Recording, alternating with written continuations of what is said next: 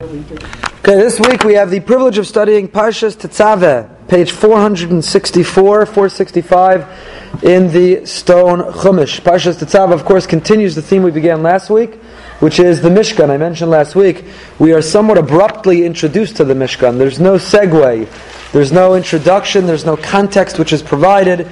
We kind of go from Har Sinai, Matan Torah, Nasa V'Nishma at the end of Mishpatim, right headfirst into the Mishkan, the dimensions of the Mishkan, the Kalim last week, and this week the focus and the emphasis on the Big Day Kahuna, the clothing, the garments, the uniform of the priests, of the Kohanim, and in particular of the Kohen Gadol, of the High Priest. As is our practice, let's review the Parsha quickly, an overview, and then we'll delve into the Psukim that we're going to analyze together today. The Atat Tetzaveh B'nai Yisrael. The Parsha begins with a commandment, not of the Big Day Kahuna yet, but to take pure olive oil, a reminder of the obligation of the lighting of the Ner Tamid, of the perpetual candle that remains lit. Perpetual is relative because Tamid, Rashi already points out, means Milayla Lalayla, at night. But the role of the Kohen was to light the candle. And interesting, why does it say Laha'alos Ner Tamid? It should say Lahadlik Ner Tamid. One is Madlik, one lights a candle. What do you mean Laha'alos? What is the difference between Lahadlik and Laha'alos? Laha'alos means to bring up. Laha'alos means to raise. What do you mean you raise a flame as opposed to ignite or to light a flame? That's not we're not going to study this today, so I'll leave you that question. You could look into it. But anyway, then we get into the Kohanim and their garments. The Kohanim are described by name. They are Aaron and his sons, namely Aaron, Nadav, and Avihu, Elazar and Itamar, sons of Aaron, who are the designated Kohanim. The Asisa Big Day Kodesh L'Aaron Achicha, Moshe is instructed. Of course, by the way, how many times does Moshe's name appear in our Parsha? None. The tradition is that this is the only Parsha in which Moshe's name does not appear after he arrives on the scene. The truth is that that's not accurate. There are other parshas that Moshe's name does not appear, but that's the tradition anyway. Tetzaveh. Most assume that it's a response to really next week's parsha. After the Chet HaEgel, the sin of the golden calf, Moshe says, "Forgive the people. If not, Macheni na misifrecha, I want you to erase my name." God says, "Okay, you're such a tough guy. Erase your name, no problem." Parshas Tetzaveh, no Moshe Rabbeinu's name. Another association which is given is that tonight and tomorrow are Zayin Adar, the day of Moshe Rabbeinu's both birth and death, his Yurtzeit. So it usually falls in the parsha of Tetzaveh. So Moshe's Yurtzeit, his absence is recalled by the lack of mention of his name in Parshas Tetzaveh. So anyway, V'yata, we have all these pronouns. V'yata, V'yata, and you. It's talking to Moshe, but his name never appears. So V'yata, V'asisa, Big Day Kodesh, make fashion holy garments L'Aaron Achicha for your brother. And what is their purpose? L'chavod u'l'sifaras, for glory and for splendor. L'chavod, for glory and for splendor of whom? We discussed this last year. There's a Sforno, there's others. Is it God's glory? Is it the glory of the Kohen? What is the purpose of this uniform? Does the uniform bring glory to the position, to the Kohen? Does it bring glory to the Almighty? It's a very powerful image. This is the notion that, the idea of the clothing making the man or the woman. What we wear has a heavy influence on who we are and how we behave. Someone who's in the military will describe, or somebody who's in law enforcement will describe, a different feeling overcomes them when they put on the uniform. They stand for something else. Interestingly, who paid for the uniforms of the Kohanim? They did. We did. It came from the communal funds. So when the Kohen would don the uniform, they would be wearing something that was representative of everybody. They understood. It's kind of like our tax dollars pay for the police or the fire department's uniform. When they put it on, they understand that they are servants of the people. They represent the people. They're on behalf of our ambassadors of the people. The uniform of the Kohen was not allowed to have any barrier. There couldn't be a chatzitza. There couldn't be anything between their flesh, their skin, and the uniform. Even a bandage, a band-aid, there couldn't be anything. When they wore that uniform, it was part of their very being, it was part of who they are. They animated the clothing, the garment. Their being animated that garment, gave it life, brought it to life. So the Kohen Gadol and the Kohanim wore a garment. It distinguished, you have to understand, it changes your attitude. I'll give you an example. When I'm on vacation all summer long, I don't wear a tie or a suit. I'm still, dress, my daughter would say, why can't you be more like Rabbi Brody? Why do you have to always look like a rabbi? One of my daughters always tells me. But I'm not wearing a suit. The day I come back to shul and come back to work and I put on that suit and I put on this choker around my neck, I feel like, I'm back in uniform. Bring it on, I'm back to being the rabbi. When a person wears a uniform, it has an impact on how we feel. If you dress formally, you feel formal. If you're wearing your old sweatpants, you feel like you're Pesach cleaning. What you wear has a big impact on how you feel, and that was the purpose of the Big Day Kahuna. L'chavodo l'sefaris, first of all, it promoted a sense of dignity, it promoted a sense of mission among the Kohanim themselves. They understood that they are engaged in a holy activity. They're not wearing the same thing. They understood that they represented the people who paid for the uniform that they wear with pride. It brought glory to God, because the person looked at a Kohen or a Kohen Gadol, and they saw the dignity, the class, they saw the uniform. These were the soldiers of Hashem. It brought glory to Hashem. In fact, I think we talked about this last week, but this is what the tachrichin, the shrouds that we get buried in, are modeled after the clothing of the Kohen Gadol. Literally, the mitznefes, the me'il, it's literally modeled after. Anyone who has the privilege of serving on the Chevra Kadisha, and if you do, we honor you tomorrow night at Zayin Adar, at our Zayin Adar dinner. If you understand that the body comes in often with bandages, often with blemishes and with wounds and with tubes. And when that body comes in, if it's been in a hospice or the hospital or whatever the situation may be, the body can appear soiled. And by the time the Chevra Kadisha is done with their work of applying amazing care and concern and sensitivity and love and dignity, that body is now clean and hair combed and ears cleaned and nails cleaned, every inch of that body, and the body is dressed in the shrouds which resemble, that body is transformed to when you put them in the coffin, it's as if you are burying the Kohen Gadol, the high priest, on Yom Kippur. It's a very powerful thing. It's a casket, not a coffin. Coffin is a Christian terminology. I'm sorry. Is that true? Okay. Casket. Aron. We'll call it the Aron. The Ark. The Jewish terminology. So by the time that we are finished with our work, that individual literally resembles the high priest. Very, very powerful. So that's the purpose of this uniform. That's all by way of introduction. Just hold your questions if you don't mind till the end. And then, of course, the parsha begins to get into them. We have the ephod. The ephod is kind of, Rashi describes it as an apron. Women would wear it when they ride horses. But it's kind of an apron that begins below the waist but has straps that come up over the back and connect from over the back to the choshen, to the breastplate, and they hold it in place. But that is, underneath that, first is the ksonas, the tunic, which is kind of a long undershirt, which is woven. On top of that is the me'il, which is the robe. That's what we're going to focus on. And these are the 8 garments. The Kohen Gadol, the high priest, wore 8 garments, except for Yom Kippur, where he wore, when he went to Holy of Holies, the Kodesh HaKadoshim, then he wore only 4 garments. The 4 garments that the Kohen Hedyot, that every Kohen wore, except they were made of all white. They were white garments. During the rest of the year, the high priest wore 8 garments. So he wore the tunic, the ksonas, like the long undershirt, the me'il, the robe on top of it, the ephod, this apron, which combined with the choshen, the breastplate, on top of that. And each of them, the Torah describes here in detail how they were woven, 7 strands woven, and then the 4 of the 7 woven to create one thread, which when it was woven into the garment, you understand the level of craftsmanship. Rashi describes, the reason it's called Maseh Choshev, it's described as Maseh Choshev is the work of craftsmanship. Choshev is intelligence. Why? Because they were able to, this is without computers and technology and spreadsheets, they were able to create a thread of so many colors, and yet when woven together revealed a pattern which was so magnificently complex. But not only complex, they were able to do a pattern. Rashi on Parshas Truma, last week's Parsha, describes this, that I don't know if anyone here does needlepoint. I don't appreciate this. If you do needlepoint, you can appreciate it probably even more.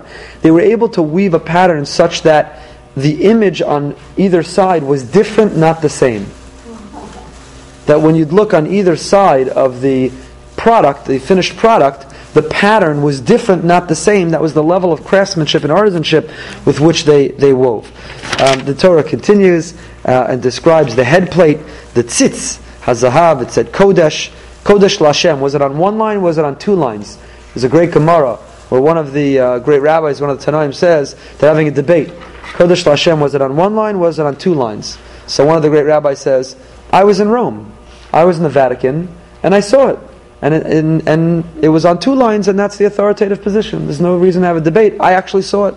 We discussed this when we talked about the garments having been taken after the destruction of the Second Temple, when the Romans tragically pillaged our holy temple, and they took the sacred vessels, which has been memorialized on the Arch of Titus.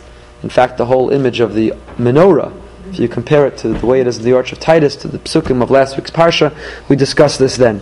So, Kodesh L'Hashem, was it on one line, was it on two lines? He says, I saw it, checkmate.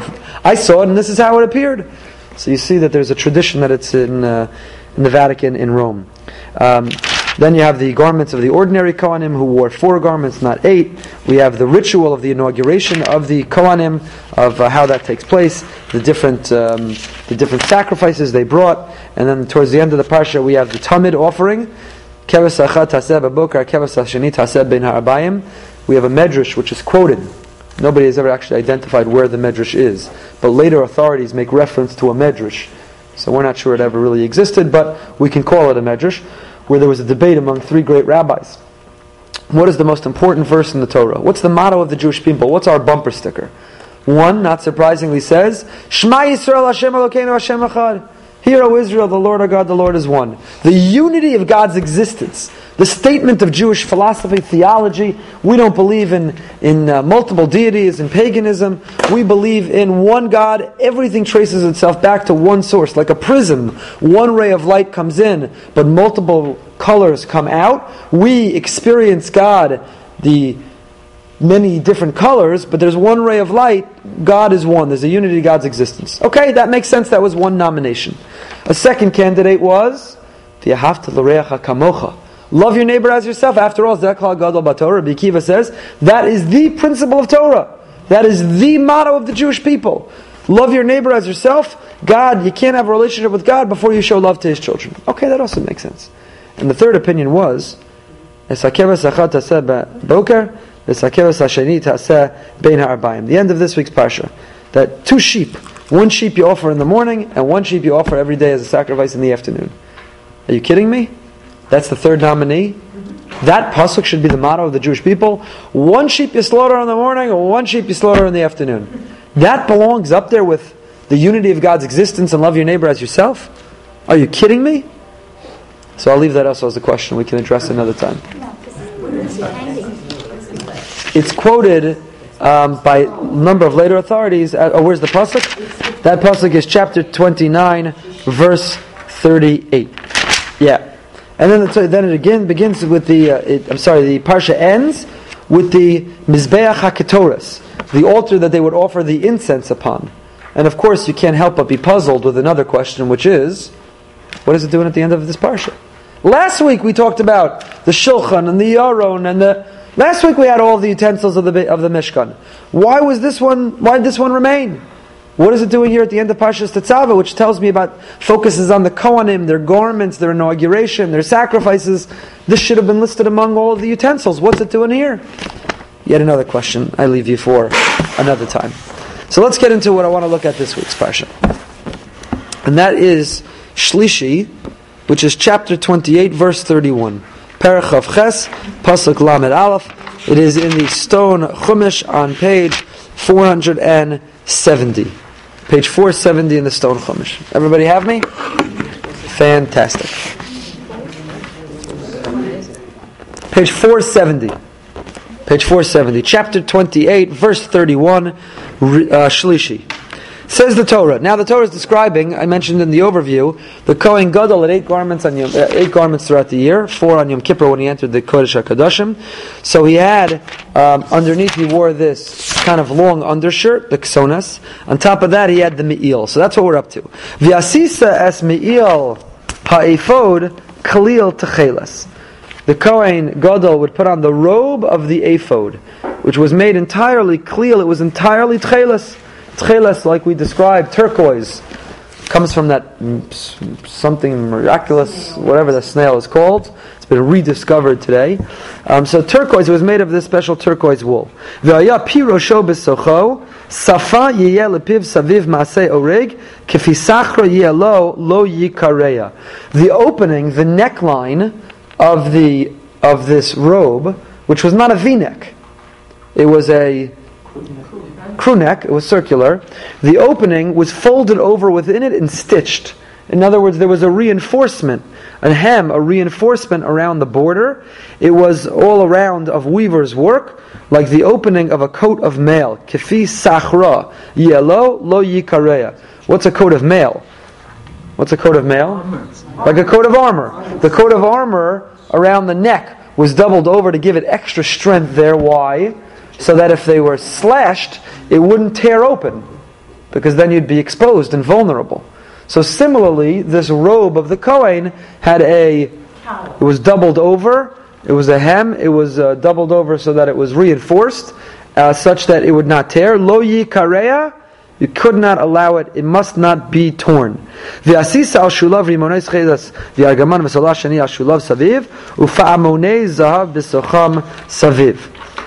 It had on its hem, meaning the bottom of the robe, which stretched all the way down towards the ground, there were pomegranates that were made of turquoise, of tchelas, purple and scarlet wool on the hem all around, and there were gold bells between them. So the hemline of this robe was alternating little pomegranates made of tchelas, and alternating between them golden bells with a ringer inside. Right? The next pasuk. Pa'amon zahav v'rimon, pa'amon zahav v'rimon. A gold bell, then a pomegranate, a gold bell and a pomegranate. All al shulei hami'il saviv, on the hem of this robe, all going around. V'haya al aharon l'shares. This robe would be worn by Aaron, it would be on Aaron in order to govern, in order to be doing his service in the Mishkan. V'nishma kolo bevo el HaKodesh l'fnei Hashem uv'tzeso v'lo yamus. And you would hear kolo. Translate kolo. Its voice or his voice? So the sound, its sound, let's see, Art Scroll translated as its sound shall be heard when he enters the sanctuary before Hashem and when he leaves, so that he shall not die. Now, obviously I just hinted to, we'll get back to, V'nishma kolo, whose voice? Aaron's voice? The voice of the bells? The sound of the bells, Aaron's voice. What's going on here? Okay, so that's the unit that we're going to look at here. The description of the me'il, the robe, the description of from the head to the toe, right? The neckline had reinforced. The hem was an alternating bells and pomegranate. And the purpose of the bells was to make a sound when he would enter and when he would leave. Let's analyze and take a look. Let me just tell you something fascinating. In September of last year, an incredible discovery was made by archaeologists. I might have described to you, it's still not open to the public, I just found out last week, but underneath, who's been to Ir David? So if you've been to Ir David, you know that south of the old city, outside the current wall, what we call the wall of the old city, which is really relatively new in terms of its dating, but there's Ir David, where David HaMelech lived. David HaMelech's palace was where David HaMelech, when he made Yerushalayim the capital of the Jewish people. Ir David has been explored for many years already, and we know at the base of Ir David, all the way down, you have the Shiloach, you have this water, which is where we know they drew from. They discovered fairly recently the street that ran from the base of Ir David all the way up to the Temple Mount, which was the way that the people had access, how they would go with their animals for sacrifices, and how they would go from the city, from the village, all the way up. That in itself is an incredible discovery, the main street, the main thoroughfare, how they would get up there. But then they discovered something even more incredible. Underneath the street was constructed that it was kind of bow-shaped, and the water would be able to run off to the sides, and underneath it there was a sewer, there was a drain, that would allow the water to run off and collect it and remove the water. They discovered accidentally this sewer that also runs underneath this main street all the way up to the Temple Mount. Though the main street they can't excavate all the way because there's buildings and city and Yerushalayim on top of it. But the sewer they can.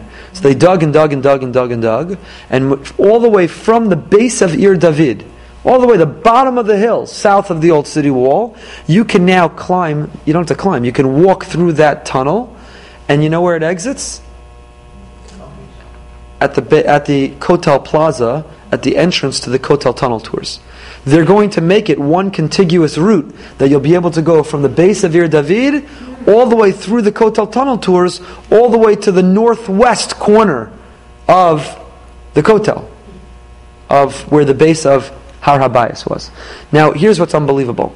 So I happen to know the people. They were here last weekend as part of that Jewish Statesmanship Institute, or they were here 2 weekends ago.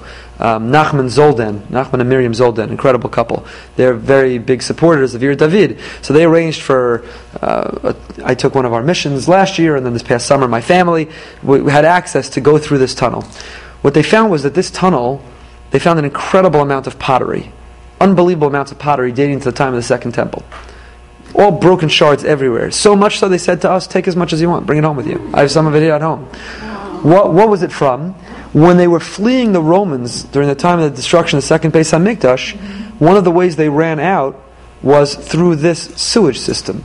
They ran out through it. So these jugs were probably carrying the food that they were using to sustain themselves as they were fleeing from the Romans. In fact, you can see inside the tunnel there are areas of ash, or where there's black char on the walls, which likely came from the burning of the Beis HaMikdash and from the Roman fires when they broke through the siege of Yerushalayim. It's incredible. There's so much more to describe about it. I don't want to take up our time. But I'll tell you this. As they continued to excavate that tunnel, that sewer system underneath the main road, they found this past September a gold bell with a loop on the end of it, which they believe belonged to the Kohen Gadol, to this robe, to the Me'il that we're learning about this morning. The Antiquities Authority, the archaeologists, the professors who found it, said the bell looks as if it was sewn on the garment worn by the Kohen Gadol at the time of the end, towards the end of the Second Temple period. Now, what was it doing there? They say it's likely that the Kohen Gadol, this garment was for whatever reason passing him that street, and the bell fell off and ran off into the sewer, and then it was underneath.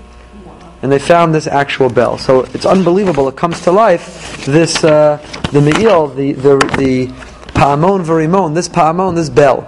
There were stories all over the news. It was September of last year, just a few months ago. If you Google it, you'll find it. So let's start looking at the psukim. Says, why is it called the Me'il HaEphod?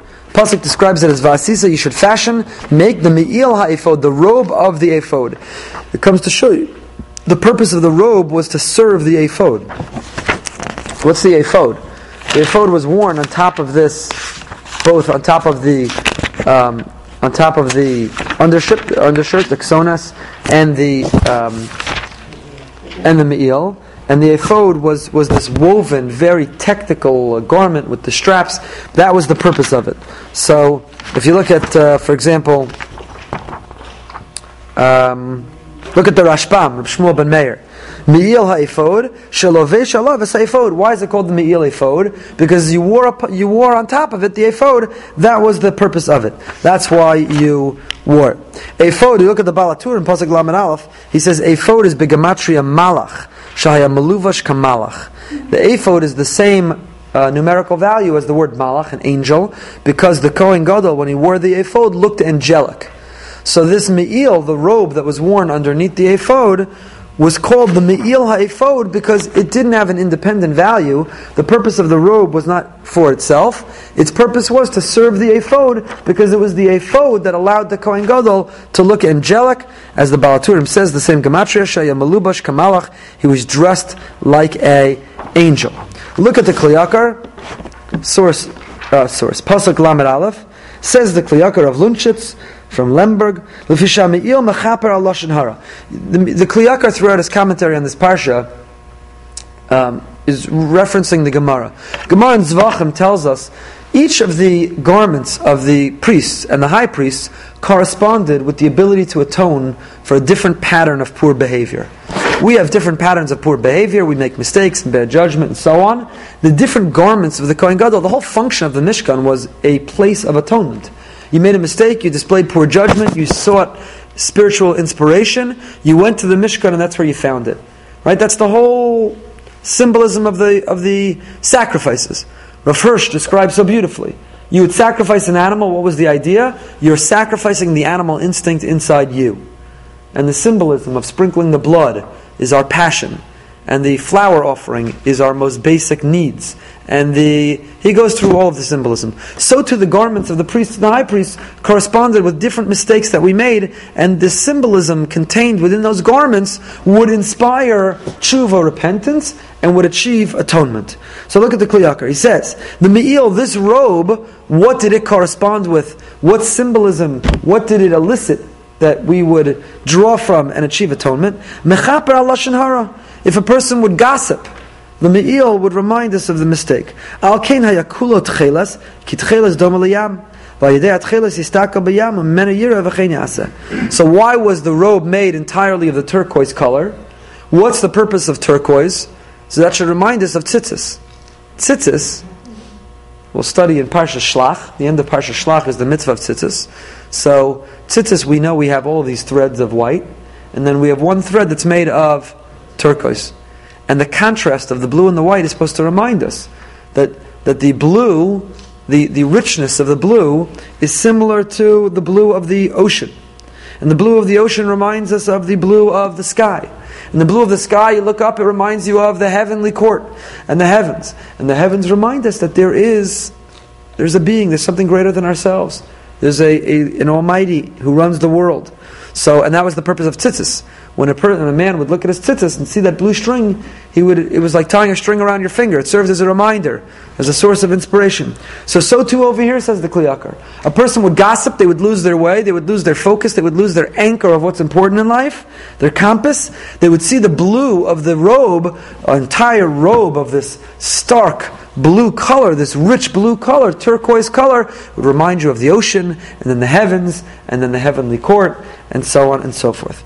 Kibiyam ne'emar ve'eshbor alav chukei v'asim b'reach udlasim v'omer ad potav v'lo sosif v'kach nasan HaKadosh Baruch Hu al halashon chom uvriach kemo she'amar amru razal v'lo ol el shek nekafti l'cha shtei chomos acha shel etzem v'acha shel basar u'ma yiteinu ma yosef l'cha shmir halashon remiyah. So he says the following: how does the ocean cause you to remember to stop speaking lashon hara? Why should this blue of the Me'il be a reminder not to gossip? He says, what's the problem of gossip? When we forget that there are boundaries to speech. When we think that we can say whatever we think. We can say whatever we feel. We can say whatever we feel like saying. There's no boundaries. Whatever comes to us, we say. No boundaries. The ocean is a place of boundaries. The ocean is surrounded by the beach, by the shore, that protects the land from the ocean, but gives it a sense of a boundary. There's a beautiful, I think it's Rabbeinu Bechaya who says, in fact, that's why a chuppah is called a chuppah. What's the root of the word chuppah that they get married under? Chof. What's a chof? The chof is the shore, the beach, the shore. And he talks about the bridge of two separate things but being together.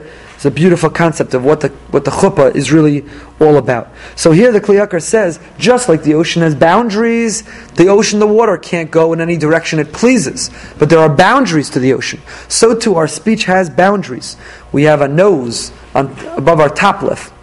We have a chin below our bottom lip. There are boundaries to speech. We can't simply say whatever we feel, and therefore when we saw the blue richness of the Me'il, it would be a reminder not to speak lashon hara. V'haya min haroi sheyilamed ha'adam min hayam asher enenu over dlasim uvriach ve'ena poritz gidro v'zeu tam atchela shedom layam ki bistaku betchelas yedizkar layam shedom la betzeva mela yizbonin az b'maysa hayam u'menu yira v'chein ya'aseh. So he says, just like the water doesn't go wherever it pleases, it never breaches the shore, except when there's a hurricane. So too, our speech should not breach, and that's what the symbolism represents. And he continues by referencing Parsha Shlach, when it comes to the tchelas of tzitzis, that it's supposed to fulfill a similar purpose. And it's a long Kli Yakar, he goes on with this thought, but the Kli Yakar is explaining why was the Me'il made out of tchelas. All of that is number one. Next, consistent with that theme, what's the idea of the hem? What's the idea of doubling over the neckline to protect it from being torn? So look at the Balaturim. Safa yiyeh lepiv, Piv meaning the opening of the robe had to have a safa, had to have a hem, a boundary. Why, says the Balaturim? Shami'il mechaper al-lashon hara. Shemachat b'lashon hara yas es safa lepiv sheyimanu milashon hara v'yas tshuva v'yischaper lo. Just like there's a strong boundary around the opening of the robe, so too the opening of our body, our mouth, has to have a strong boundary, a strong hem, has to be reinforced to not speak lashon hara. So again, it's the Gemara in Zvachim which says that the Me'il corresponds with lashon hara, not gossiping. And based on that symbolism, the Kli Yakar explains the color. That's why it's a turquoise blue. And the Balaturim explains why the opening was doubled over and reinforced, because the opening to us, our mouth, has to be reinforced to make sure that we don't speak out of turn, that we don't gossip, that we don't say things we shouldn't be saying. Okay. The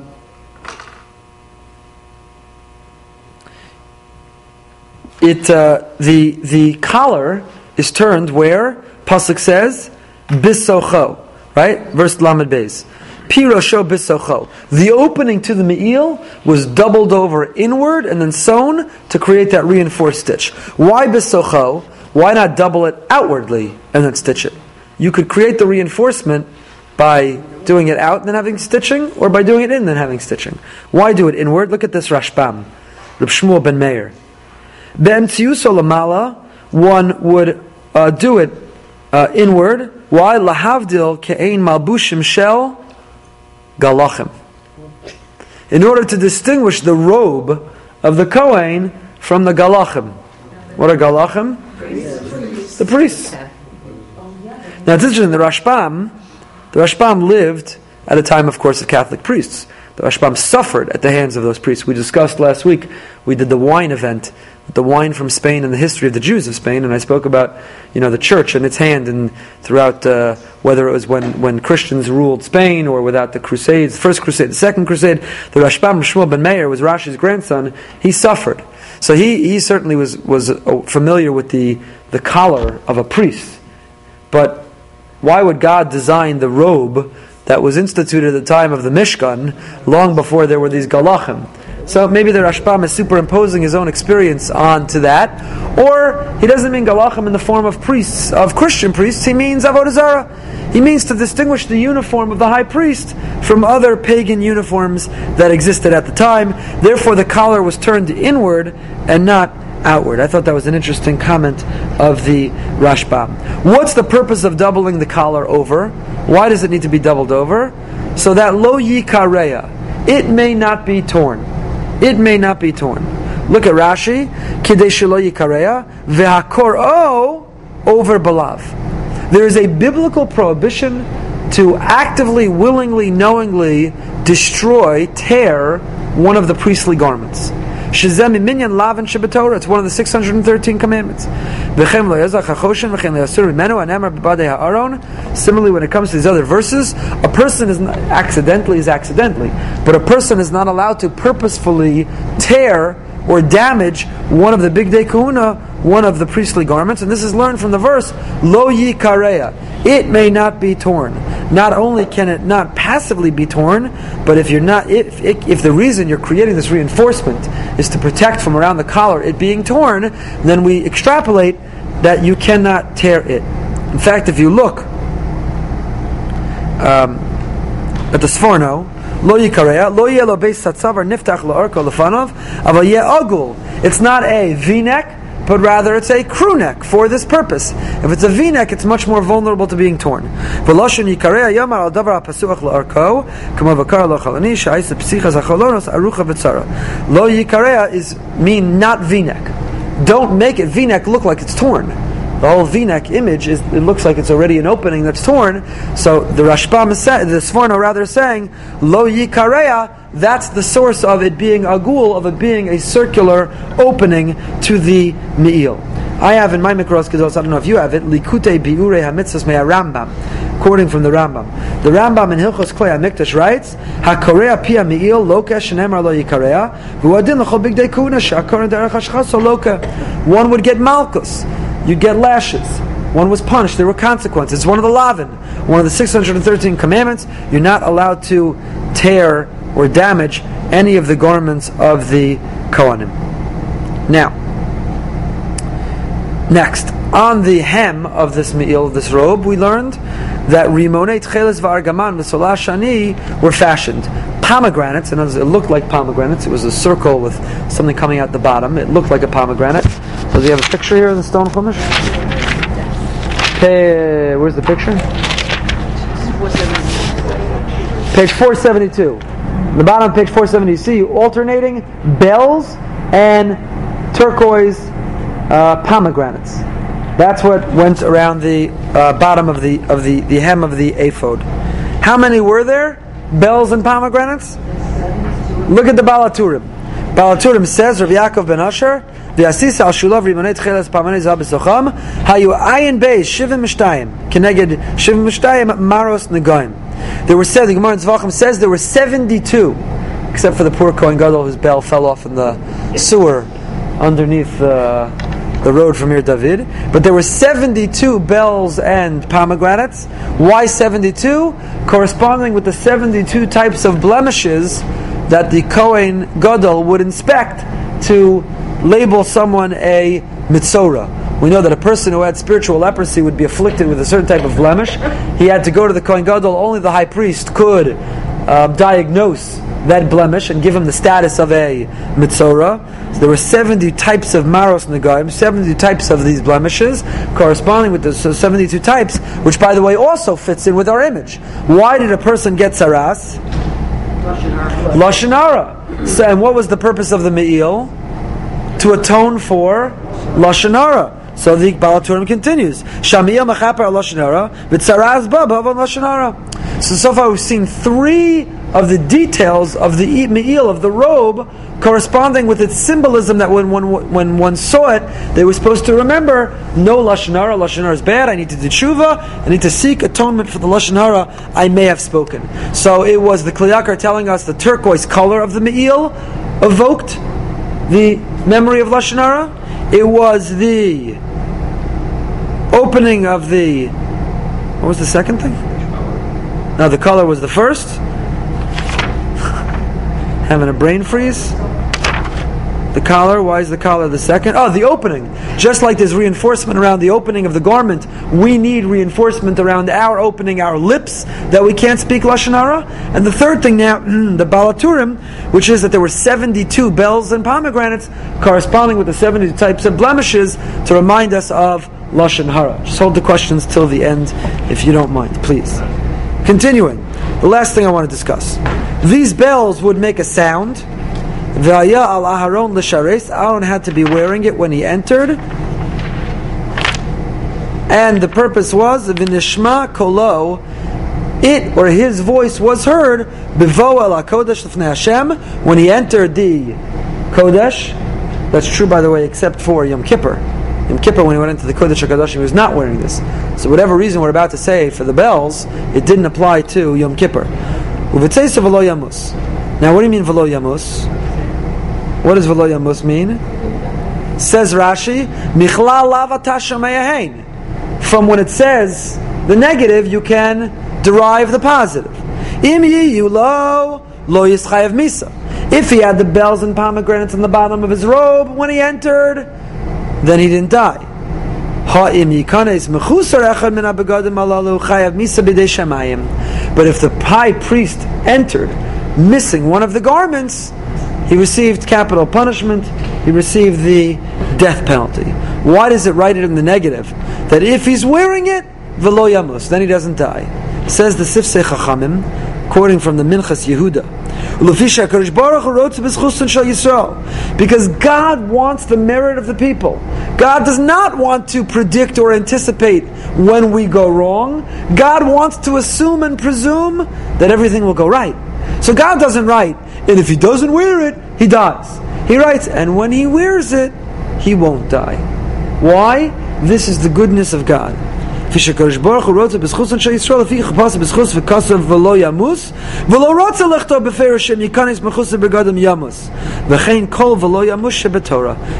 Quoting the Nachlas Yaakov.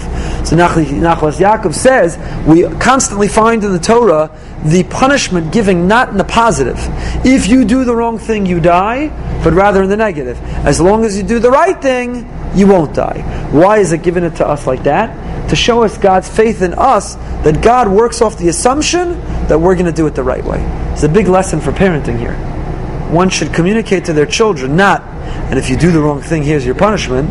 Communicate to their children, I assume you do the right thing, and that's why you're going to be able to always have your cell phone and iTouch and iPod and laptop, and because I assume you're going to do everything right, and therefore you're going to have everything that you have and enjoy it. God bless. As opposed to saying to your children, and when you mess up, I'm taking away your whatever. I assume you're going to have great grades and you're going to enjoy all of the luxuries, the things that you're spoiled with. It's a big lesson. That's how Hashem relates to us. Hashem relates to us with faith in us that we're going to do it right, and therefore expresses it, V'lo yamus, you won't die, as opposed to telling us, when you do it wrong, then you're going to die. The Orach Chaim HaKadosh, Rav Chaim Ibn Atar, also says, if you didn't have the bells, then you would be liable to the death penalty. By the way, from Rashi, it sounds like this warning, V'lo yamus, that if you're missing something, you're going to die. What does it apply to the warning? Only the bells and pomegranates, or all 8 garments? From Rashi, he says, Mechusar echad min habegadim alalu. If you're missing any of the garments, then you're liable for death. Says the Orach Chaim, no. The pasuk's not talking about missing the other garments. It's if you're missing these. Shim lokein de lo haisa kavanatzu ela mechusar begadim hayaomer v'lo yamos achar tashlim habegadim o lefachos achar tashlim dalad big day kohen gadol v'lo beemtza ela lamed al prat ba shechayev afilu al pa'amonim v'pasuk omer b'sof ma'isa begadim nechsiv v'ayal aron v'lisu avam mesu sham chayev al ovid mechusar begadim. This pasuk, says the Orach Chaim, is telling us specifically if you're missing the bells, you're subject to death. Now, does he disagree when it comes to the law? Rashi says you get malchus. Rashi says, I'm sorry, you're worse than malchus. You get death if you enter while missing one of the garments. Does the Orach Chaim say you don't get death? Orach Chaim agrees you get death. Orach Chaim says, but we learned that from a pasuk at the end of the list of all of the garments. Why is it telling us now, punked in the middle of the garments? It's a specific warning corresponding with the bells. So what's so special about these bells? Why is a Kohen Gadol walking around? I mean, it's annoying. He's going to jingle, and every step he takes, every move he makes. What's so special about these bells that 72 bells and pomegranates alternating bottom of the robe, if he's missing, he's subject to death, and their purpose is v'nishma kolo, that a sound or a voice is heard when entering the kodesh, when entering the sanctuary. What's special about them? What are they about? So there are many, many different opinions here. Who should we start with? We can read the Ramban. Let's look at the Ramban. There's a long Ramban here. The Ramban, like the Orach Chaim, disagrees with Rashi about whether this pasuk is coming to warn if you're missing all 8 garments or 4 garments or specifically the one. But in the middle of the Ramban, he says, Umasha Amar Lamala. You see where he says that? If you have the Ramban, it's the beginning of a new paragraph. It's about halfway through the Ramban on verse 35. Umasha Amar Lamala. Yeah? So it says the Ramban. V'nishma kolo b'vo al HaKodesh v'lo yamus hu al da'ati biur l'mitzvahs ha'pa'amonim. When it says that their sound will be heard when you enter, says the Ramban, it's telling us the reason, the purpose of the bells. Ki mipnei she'ein behem tzorach b'levisha. There's no functional reason you need it. You need to have reinforcement around the neck. It serves a function. You're wearing a robe, keeps you warm, protects your legs. There's a function. Bells on the bottom of your robe, there's no purpose, there's no pragmatic reason in terms of a garment. Nor does it appear as a prestigious look.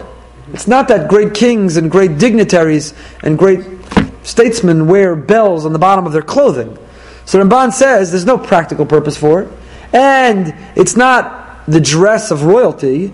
So what's the point? L'kach Omar ki tziva bahem ba'avur sheyishma kolo ba'kodesh v'yikonis lefnei adonav ki ilu birshus ki abba behecha melech pitom chayav misa b'tachsisei hamalchus. You're not allowed to enter the inner sanctuary of the king without what? Without permission. Now, you can't get permission. You're not going to knock on God's door and God's going to say yes. So how do you symbolically get permission to enter? By knocking, by wearing bells. How do you knock when enter God's inner sanctuary? You knock through bells. Ke'inyan Achashverosh. How perfect the timing. Like Achashverosh, right? Esther Amalka did not want to enter. She was fearful. If you don't have the king's invitation, or that is extending his Sharvit HaZahav, you're fearful to enter the inner sanctuary of the king. So says the Ramban, just like a human king, you can't enter without permission, so too the high priest couldn't enter without permission. How do you knock on God's door? By wearing bells that ring. The Yirmaz Lamashamar Misachas Yom B'Yerushalmi Chol Adam Liya Ba'ol Moed Afilu Osin Shekasav B'Hem L'Dmus Pnei B'nei Adam Lo Ayu Ba'ol Moed Al Kein Tziva Lashmiya Kolo K'Mish Yikra Hotzia Kol Ish Me'alai V'Yav Alav Eretz HaMelech B'Yichud. Nobody could be in there. The Kohen Gadol was alone, was isolated when he went to this intimate rendezvous with the Almighty. How did he alert people? Everyone out! I'm about to enter. He wore the me'il, and when the bells would ring, everyone would scatter so that he would be alone. And you had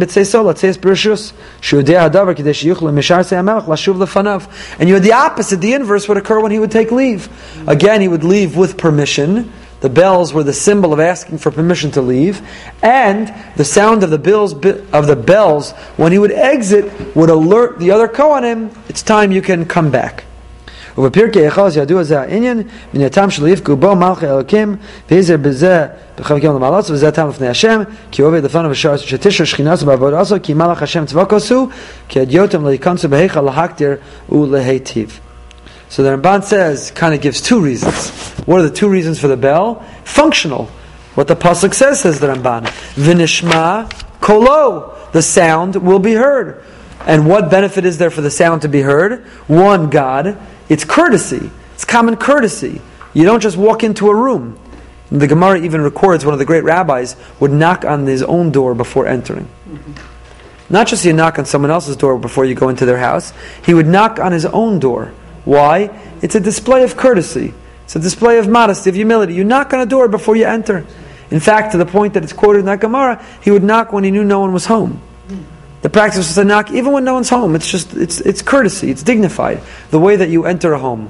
By the way, it's true and dignified even your own home. Maybe your spouse is not dressed properly, is sitting in an awkward position, is doing... before you're going to enter somewhere, you alert someone that you're coming in. So it says the Ramban, reason number one for the bells is, it's common courtesy to the Almighty that you're about to enter His space. You let Him know you're coming. And reason number two was that the Kohen Gadol would enter, he'd be alone, so you'd let the other Kohanim know it's time for them to hit the road. And also bitzei so, because the pasuk says uvitzei so, and when he would take leave, he would alert the Kohanim that they could now come back. Those are the two reasons of the Ramban. The Chizkuni gives two different reasons. The Chizkuni says, we don't have it in our Mikros Gedolos, Chizkuni says, first of all, it distinguished the Kohen Gadol from everyone else. How did the Kohen Gadol remember that he's just a step above? That he has greater responsibility? That he is distinct and distinguished from the others? These bells. When he would hear their sound, it would remind him, I'm different. And he would carry himself in an even more dignified way, and he would recognize the even greater responsibility that he had. Second thing the Chizkuni says is, it would alert everyone around that it was the time for the Avodah. When they heard the bells ring, they knew the Kohen Gadol was doing the Avodah. They knew it was time for the Avodah. Similar to the Ramban in terms of alerting the Kohanim. The Ksava Kabbalah of Mecklenburg says another reason. Or similar to the Chizkuni, but he says the bells on the bottom of the robe of the Kohen Gadol were similar to the tzitzis that every man wore. Just like we have tzitzis that remind us of our awesome responsibility, remind us of our relationship with Hashem, remind us to do that which is right. The bells on the bottom of the me'il parallel the tzitzis on the corner the tcheles on the corner of a pair of tzitzis. That also makes sense when you think that the me'il was tcheles, and both correspond with lashon hara. So all of that makes sense. So these are all different reasons given for the sound. For the nishma kolo, you would hear the sound. If you look at the Balaturim, Rav Yaakov ben Asher says, V'nishma, 3 psukim it's reminiscent of. Gimel b'Mesorah. 3 times we have a tradition that this word Vinishma is used. Vinishma kolo bevo el HaKodesh, our verse, that the bells will be heard, their sound, when entering the holy.